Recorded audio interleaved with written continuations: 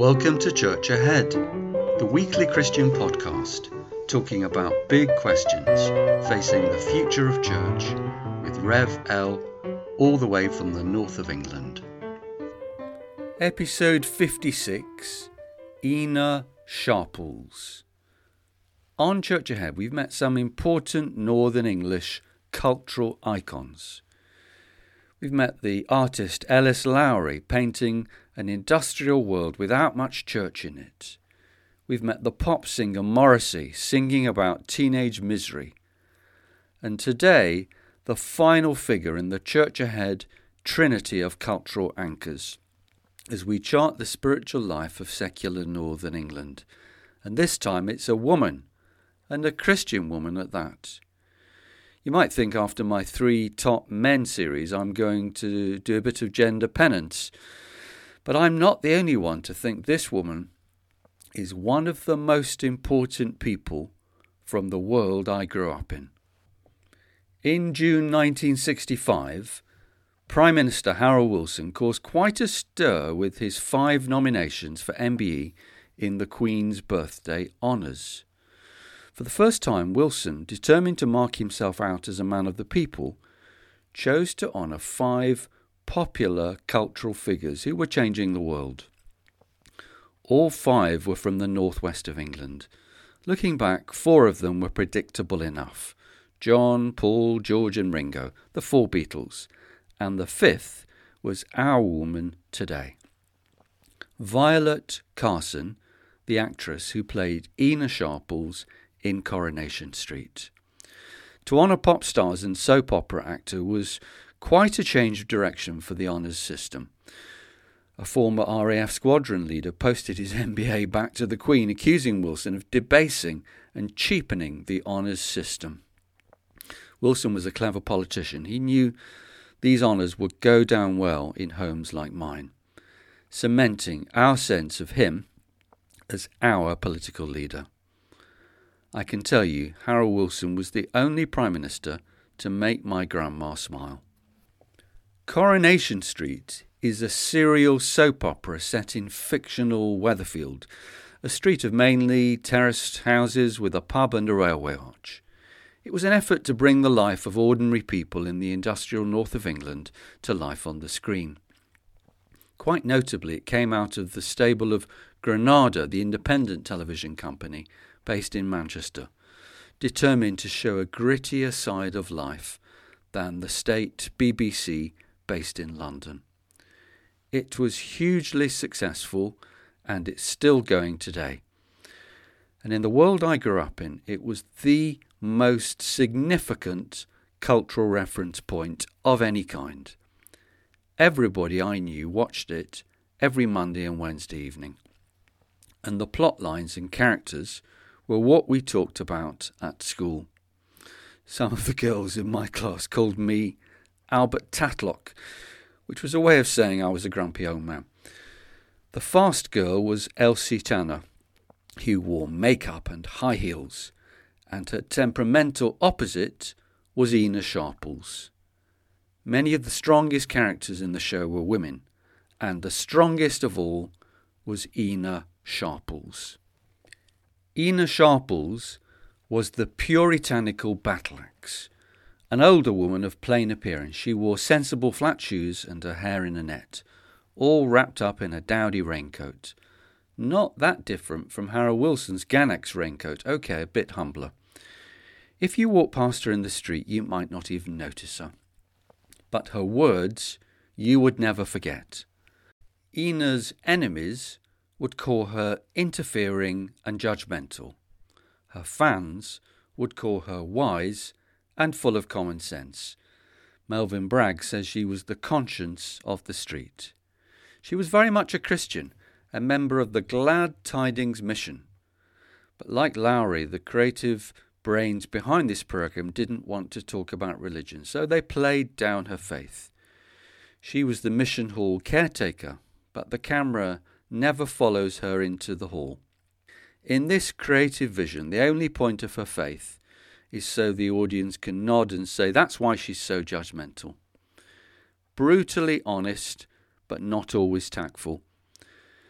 Living on Coronation Street, she'd seen so many people get into trouble by making bad choices, so she would tell people what the good choice was.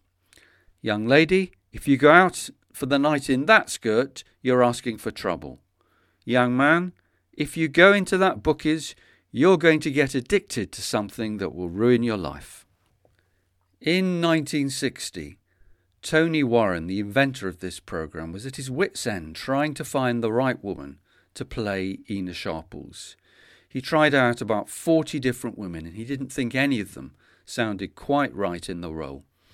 So he approached the semi-retired radio star Violet Carson to play the role and was trying to explain the role to her in quite abstract adjectives. And she said to him, "Don't worry, I know exactly what you mean, because there's been an Ena Sharples on every street I've lived on. Same here. When we moved to Chestnut Street by the Emmanuel, the Ena Sharples on our street was called Mrs. Hartley. She'd walk past us playing football on the way to the evening service at Emmanuel and say, 'What's the point of that? Why don't you join the Church Lads Brigade?' And she was right. It was better." I think Tony Warren understood two things about life on streets like Coronation Street. Number one, they are matriarchal societies. The key community leaders are usually middle-aged and older women.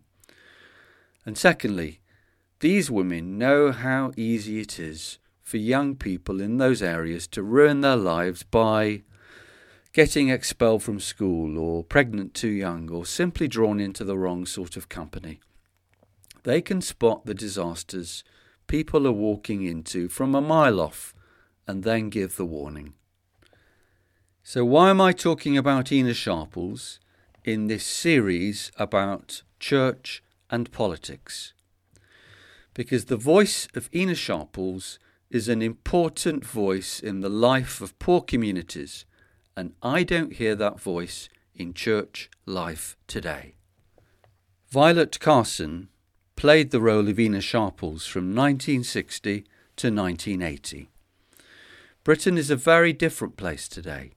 The economy has grown and we're a richer country, but life on the poorest streets is still very hard with lots of snakes and ladders. We talk a lot about poverty today. Everybody seems to have an opinion.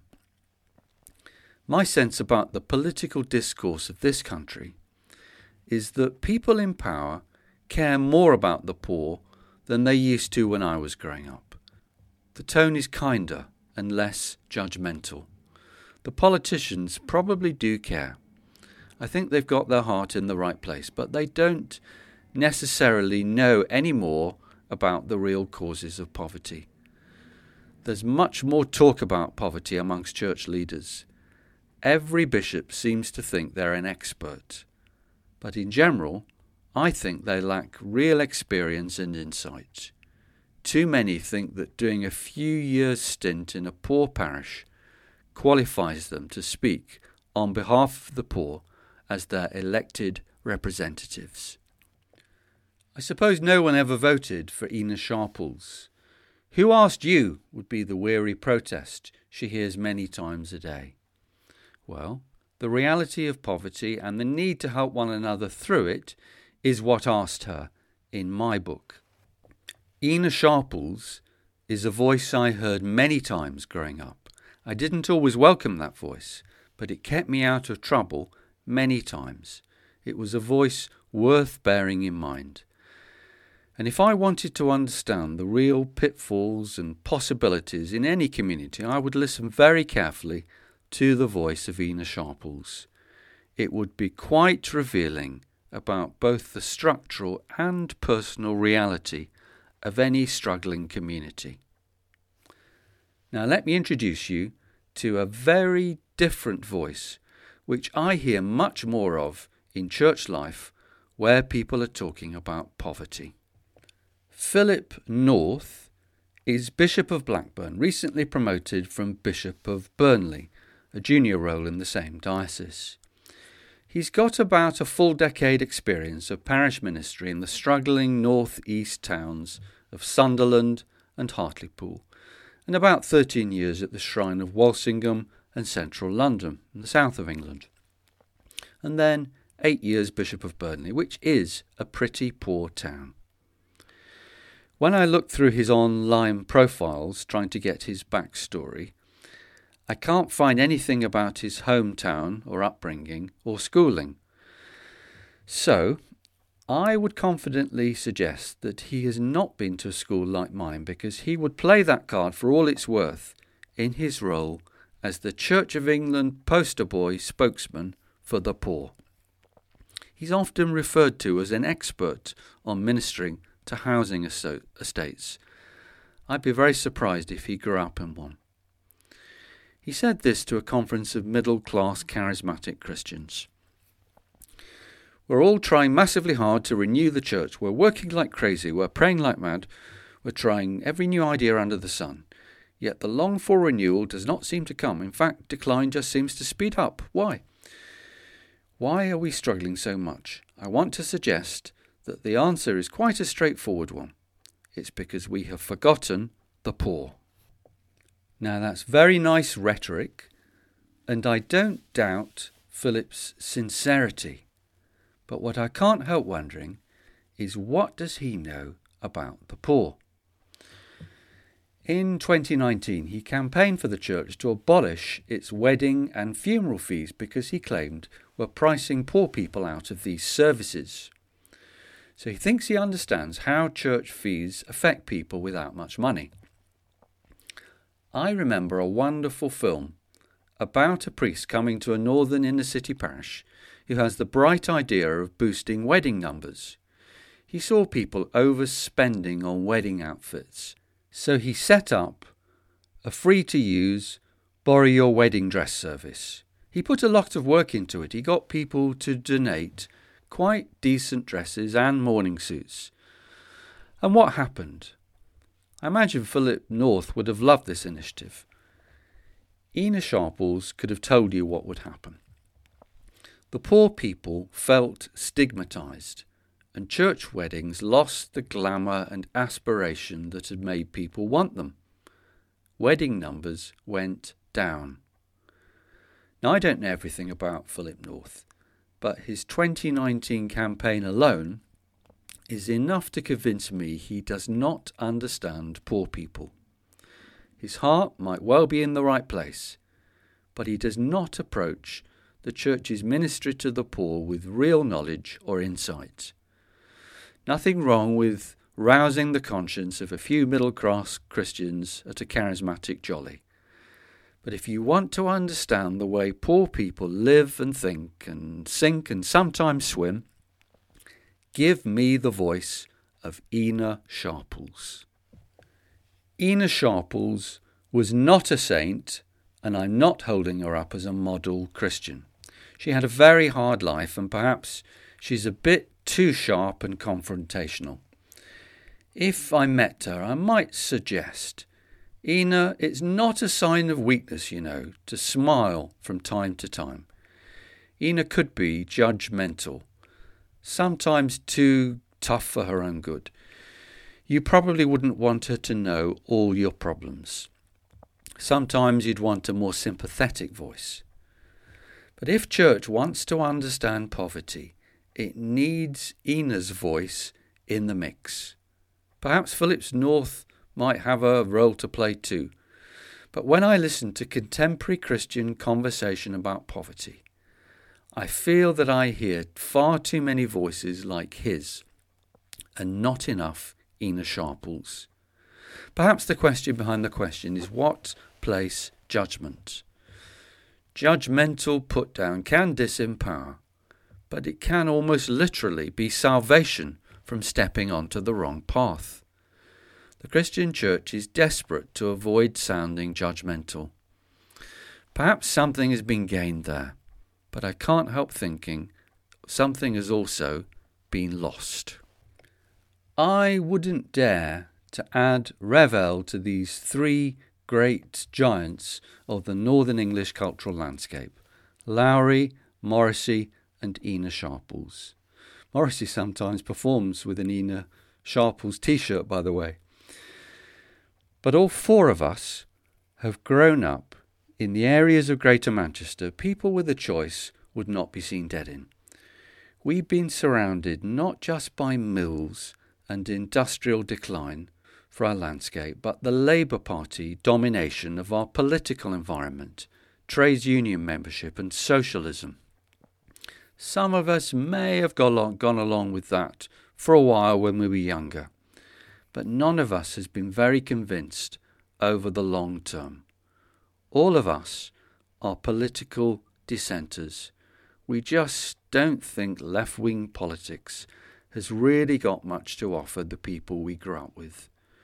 We see that poverty can be real enough, but big state, high tax, public sector interventions feel to us like the political equivalent of the evangelical gospel, a big shiny idea that does not really deliver, a shortcut, a false hope, a distraction from the real business of life, which is about working hard, looking after your family and neighbours, whilst the economy slowly grows and most of us get better off over the long term. And meanwhile, voices like Ena Sharples are a very valuable guardrail. Ena represents for me the 1960s industrial world I was born into, a world that was run by women like her, and I grew up listening to their commentary on life. A couple of final thoughts. First, how much poorer people were, how much harder life was, perhaps too hard for the human spirit to thrive. Ena was born in 1898 in Ancoats, same decade as my grandma. Both women went into the mill as children. My grandma was 11 when she started half-time. I'm very glad to have lived in an easier age. But then secondly, how much we miss the voice of Ena and her generation. I would love to hear what she would have told you if you were careless enough to characterise the past decade of British experience with that word austerity. Austerity. Let me see now.